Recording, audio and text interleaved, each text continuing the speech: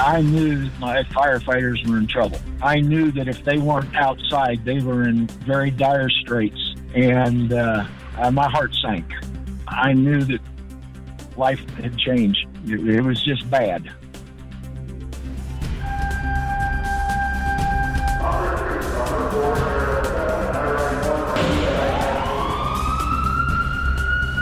From Los Angeles, this is Code 3, the Firefighters Podcast, hosted by award-winning journalist Scott Orr. Code 3 features interviews with leading members of the fire service, discussing firefighting strategy, tactics, and other topics you need to know more about. Now, here's Scott. That's right, and I will not let Parkinson stop me. You are listening to the show for and about firefighters. And this is a special edition of Code 3. Today I'm introducing a new podcast. Don't worry, this one's not going anywhere. The new show is called True Fire. And it's different from any other podcast available. It's also quite possibly the most important one ever. Each episode breaks down in detail a line of duty death fire. We know how these men and women died. True Fire tries to answer why and make sure it doesn't happen again. Rather than explain any more, here is the pilot episode. I'll be back afterward for more, so stay with us. True Fire narratives are taken from official NFPA, NIOSH, and USFA reports. Information may also come from news media accounts and may be supplemented by interviews with people involved in the incidents. This show does not imply or suggest that any individual or group is responsible for the outcome.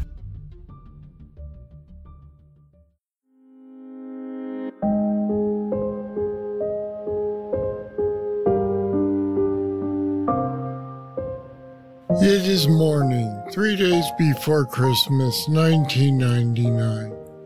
Keokuk, Iowa, a small city along the banks of the Mississippi River, home to about 12,500. In a duplex on Franklin Street, a 4-year-old boy named Jacob turns on a kitchen stove while his mother is still asleep. The burner starts some plastic high chair trays stored on top of the stove on fire. That fire soon spreads throughout the kitchen. Jacob runs upstairs to wake his mother, Melissa. She finds the smoke and heat too intense to get past it to her other children's bedroom. 3 more kids are in there. Melissa grabs Jacob and puts him out a second-floor window onto the roof. She again tries to get to the children's bedroom, but is again forced back. Now she goes back to the window, climbs out onto the roof with Jacob, and begins screaming for help. Someone get help, please! Help, someone! A boy going out to shovel snow sees her. He runs home to tell his mother, who calls 911 and then sprints over to help. Within seconds, other calls are coming. The fire in the old house would be like no other the Keokuk Fire Department had ever experienced.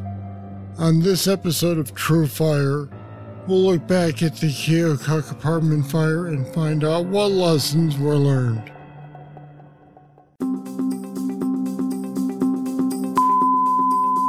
Engine 63, Engine 54, Engine 53, Ladder 63, Ladder 64, Battalion 6. For the reported structure fire. Explosion. A house fire, helicopter down.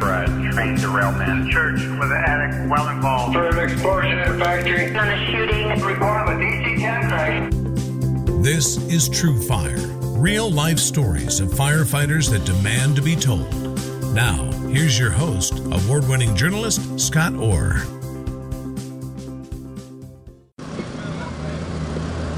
5 of Keokuk's 15 total firefighters were on shift Wednesday morning, December 22nd, 1999. They were wrapping up a motor vehicle crash. Firefighter Cindy Crew went with the ambulance transporting a victim to the hospital. She was hurt very badly. She was unconscious. And typically, if we've got somebody that's in that bad a shape, 1 or 2 of the firefighters would ride with the ambulance to help them out. The remaining firefighters at work were Assistant Chief Dave McNally, Lieutenant Jeff Fuller, and firefighters Nathan Tuck and Jason Bidding. Actually, a total of 6 people were working that day. The 5 at the crash scene and the fire chief, Mark Wessel. Another crew member normally would have been at work, but was out on vacation. At 8:24 a.m., Keokuk's 911 center dispatched the fire. It was 2 miles away from the crash scene. The 4 remaining crew members loaded up onto their Quint, designated Aerial 2, and Rescue Pumper 3, and responded to the fire. At the same time, Chief Wessel was just driving up to his office. As I was unlocking my office door, dispatch toned them out for a structure fire with 3 children trapped. Still dressed in street clothes, he went to the hospital to get firefighter crew. She was waiting for the engine to come pick her up. While I was sitting there, Chief Wessel came running around the corner and told me, "We have to go now. We have a fire with people inside." It took 4 minutes for the fire units to arrive at the old house, now converted to a duplex. Heavy smoke was pouring from it. At 8:28 a.m., Aerial 2 rolled into position. Lieutenant Fuller, aboard Rescue Pumper 3, stopped to catch a hydrant about a block away. The pumper laid a 5-inch supply line. The lieutenant connected the hose to the hydrant and then continued to the fire ground on foot. Assistant Chief McNally, riding Aerial 2, radioed a report of white to brown smoke coming from the house. He requested a callback for 6 off-duty firefighters to respond to the scene. Jacob McFarland, the 4-year-old, and his mother, Melissa Cooper, had just gotten off the roof with the help of neighbors. She frantically told McNally that her 3 kids were still inside. McNally immediately masked up and went into the house to search. As the ranking officer on scene, he would have been expected to do a sides up and take command, but he never did. You have 3 children trapped. He made that decision to go after those children, and I'll stand behind him 100% on that. At 8:31 a.m., Fire Chief Mark Wessel rolled up on the scene with firefighter Cindy Crew. What I had seen when I arrived was typical structure fire. Couldn't see any flame showing at the time, but we had moderate smoke coming out of the building. He sent Nathan Tuck and Jason Bidding into the house to assist Dave McNally. None of the 3 carried a hose. They are all inside, and there was no line to the house. And I was just, oh my God, they're in there and there's no water. I've got to get water to them. At about the same time, McNally found 22-month-old Robert Cooper and handed him out to a police officer. That officer started CPR and took the toddler to the hospital. Seconds later, McNally handed Chief Wessel another victim, Robert's twin sister, Rebecca. Wessel looked for an EMS crew to treat her, but there was none, so he started CPR on the unresponsive girl. And I said, we have to get this baby to the hospital, which was, like 3-4 blocks from the scene, something like that. A police captain offered to run them to the hospital in his cruiser, and Wessel agreed. The cop drove fast, and it only took about 1 minute to get there. While all this was going on, Cindy Crew pulled an 1.5-inch hose line. Everybody else was inside, so I had to take the line up to the house, go back to the pump panel, and charge the line, and Lieutenant Fuller was at the hydrant. I left it up there, went back, and then finished getting my gear on so I could go inside. My gear was in the fire truck. She looked back and could see flames inside the front door. By the time she returned to the front porch, she found the hose had burned through and water was pouring out. That was odd, she thought, because it happened so quickly. And so I had to run another line. She went back to Aerial 2 and pulled another 1.5-inch pre-connect off the rig. With the nozzle wide open, she tried to make entry, but only managed to get about 8 feet inside the door before the incredible heat forced her back out. Then the line went dry. The intake valve from the hydrant hadn't been opened and the 500-gallon tank on board Ariel 2 had run out. Lieutenant Fuller had just reached the pump panel, and he quickly opened the valve and recharged the line. Wessel got back to the scene from the hospital at 8:38 a.m. 8:40 a.m., Engine 6, a reserve unit staffed by 2 firefighters, arrived at the scene. Wessel told them to go with Lieutenant Fuller and search for a person reported trapped in the other apartment of the duplex. That resident, it turned out, wasn't home at all. He'd walked to breakfast, leaving his car at the house. Wessel next tried to contact McNally, the only firefighter inside the burning building, with a radio. He got no reply. He asked if anyone had seen McNally, but no one had. Realizing he didn't know where his men were, Wessel began to worry. I looked around for my personnel, and there were a couple of them missing, so I asked firefighter crew, I said, go to the back of the house. I can't find Mac, and I can't find Jason. I said, see if they're in the back. And she came back around, and she said, Chief, I don't see him, and I don't see Nate either. They were in serious trouble. A flashover, where the heat of a fire caused the contents of a room to suddenly ignite all at once, had happened in the kitchen.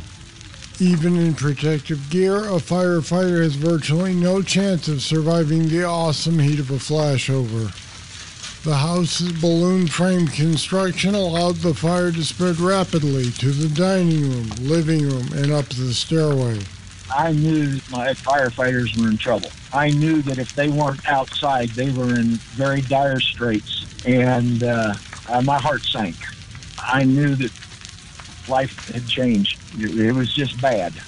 When Ariel 1 arrived at 8:50 a.m., Wessel assigned the 4 firefighters on it to search for the missing men. They knocked back the fire with some difficulty and got inside. At 9 a.m., they found Nate Tuck dead on the living room floor. Dave McNally's body was found at the top of the staircase, near the lifeless body of the remaining child he was trying to rescue, 7-year-old Jessica McFarland. He almost made it. He was a stairway away because the stairway dumped right to the front door. Jason Bidding was found on the floor of the master bedroom. All the firefighters' air bottles had run out. The twins taken to the hospital earlier also died. The fire was out by 1:30 p.m. Mutual aid crews took charge of the overhaul at 3:30 p.m. When we return, I'll take a look at what investigators said about the deaths of the firefighters.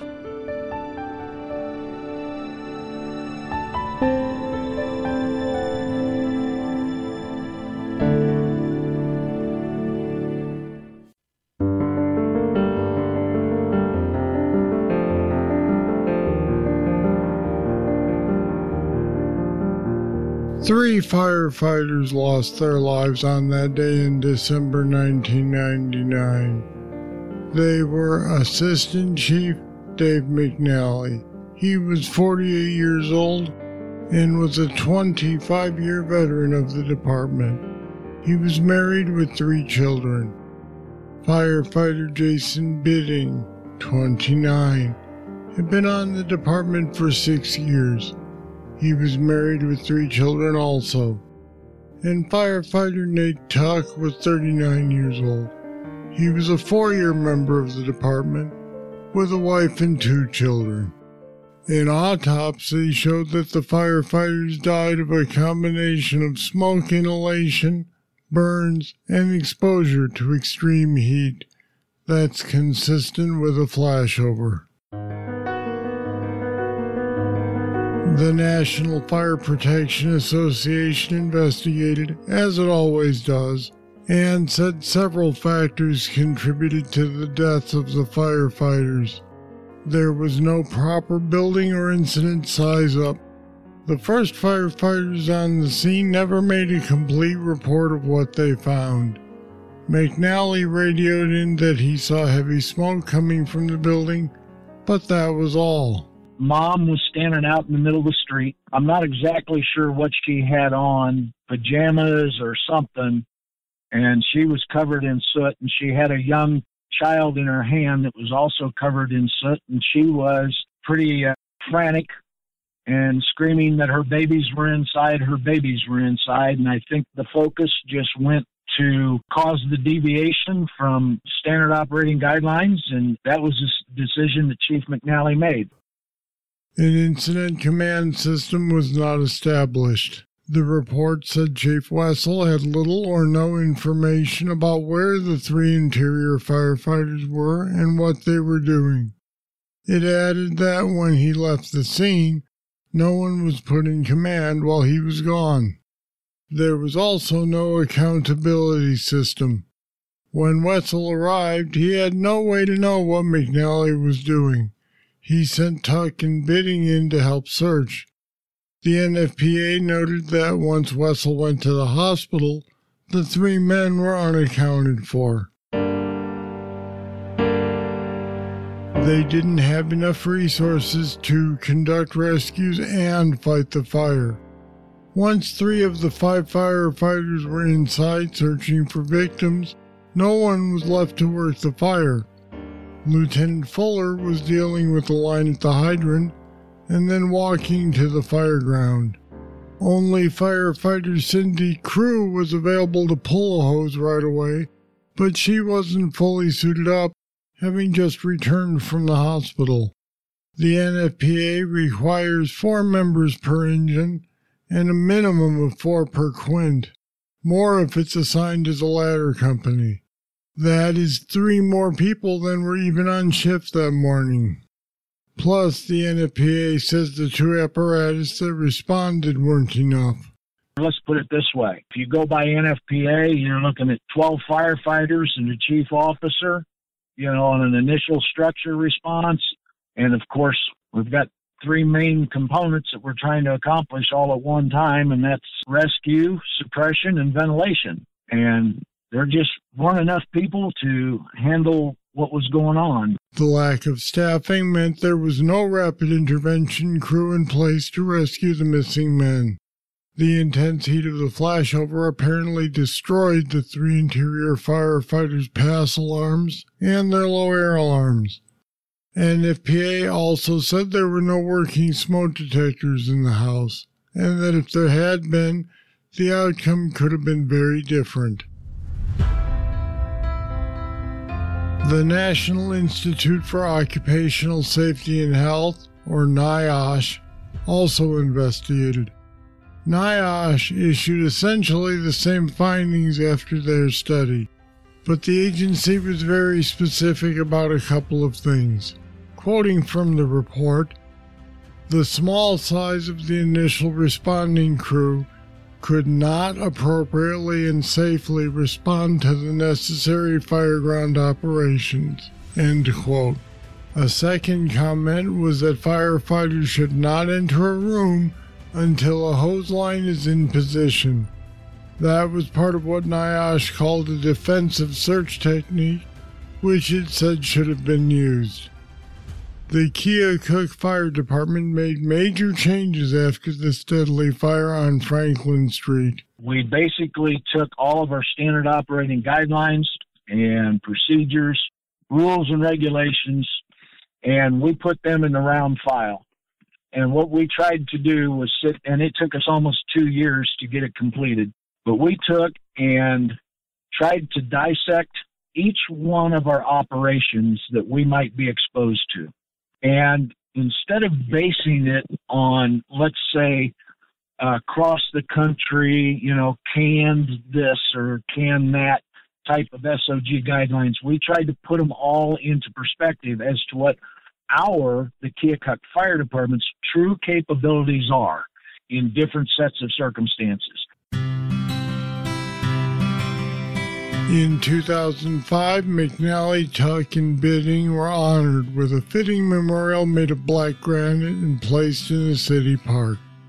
Melissa Cooper and her husband bought the house after the fire, and they had it demolished. Cindy Crew left the fire department some years later. The loss was and is still hard for her to accept. I would say for several years it was pretty tough. Often just bursting out in tears, driving down the road, just, a lot of pain, a lot of survivor guilt. If God had taken 4 firefighters that day, I would have been the 4th. Her son became a Keokuk firefighter. Chief Mark Wessel retired from the fire department in 2011 after more than 35 years of service. He is still haunted by the events of that day in December 1999, more than 20 years ago. When I thought about safety, I always thought about our customer safety. And it transitioned me into my first and foremost job was to assure my firefighter safety first. Because if we can't operate safely, we certainly can't be of any assistance to anybody else. We got focused strictly on rescue, not on checking that fire and checking what could hurt us. And we, for all practical purposes, we became part of the problem. And that's not what we're there to do. A tragedy occurred. There were 3 young children that passed away that day and 3 great firefighters. You make decisions and you live and die by them, and that's been kind of my motivation after that fire, was to try and teach firefighters to really think it through before they make a commitment to something and think about what they have to do. Take those few extra seconds and figure it out correctly. Like all fires in which firefighters lose their lives, there were mistakes made that seem obvious in retrospect. But in the moment, the 3 men who died trying to save the children believed they were doing what they had to do. Sometimes that's all we can ask of people with this dangerous job. I'm Scott Orr. Thanks for listening to this episode of True Fire. True Fire is written and produced by Scott Orr. For more information about the incident featured in this episode, visit our website, truefirepodcast.com. So that was True Fire. If you think it's as important for people to hear as I do, then please go to truefirepodcast.com and click on the Kickstarter link. I have a $4,500 goal to reach by July 13th. That's what it'll take to produce all 6 episodes of Season 1. True Fire is a monster to create, and that budget reflects this. And it's all or nothing. If I don't reach the goal, I don't get any of the money. If I make it to a 2nd season, I may be able to bring on some help. But for now, I'm doing it all, from research, to writing, to interviewing, to recording, to editing. So please go to truefirepodcast.com and click on the Kickstarter link to add your pledge. Help me tell these stories that demand to be told. Alright, that's it. That's all for this edition of Code 3. Thank you for listening. I'll be back next time with more, and I sure hope you're with me. I'm Scott Orr, and until then, stay safe. To contact us, get more information on today's show, or to subscribe to the podcast, go to code3podcast.com.